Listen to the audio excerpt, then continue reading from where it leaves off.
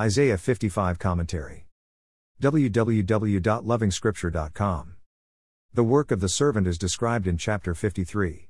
It is celebrated or advertised in chapter 54. Now chapter 55 invites the nations to come and enjoy the work of the servant. The invitation is for the thirsty, the hungry, the haves and the have-nots. It is for everyone.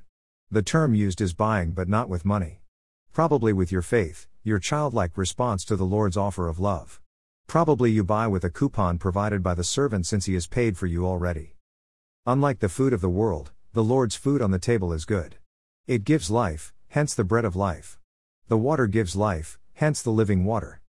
The mention of David may remind the saint of 2 Samuel chapter 7. The Lord had promised David an everlasting dynasty. It is a direct reference to dominion as part of the history-long blessing.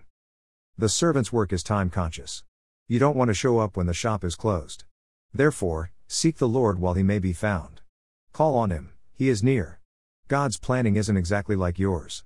Fit into the plan of the Lord. It cannot be otherwise. We have been looking at the complete work of the servant. There is no failing. But now the scripture is talking about the word of the Lord accomplishing the purposes of the Lord, exactly the role of the servant. Probably because they are the same, the word becoming flesh. It really isn't complex at all. Let the wicked forsake their ways and the unrighteous their thoughts. Let them turn to the Lord, and he will have mercy on them, and to our God, for he will freely pardon.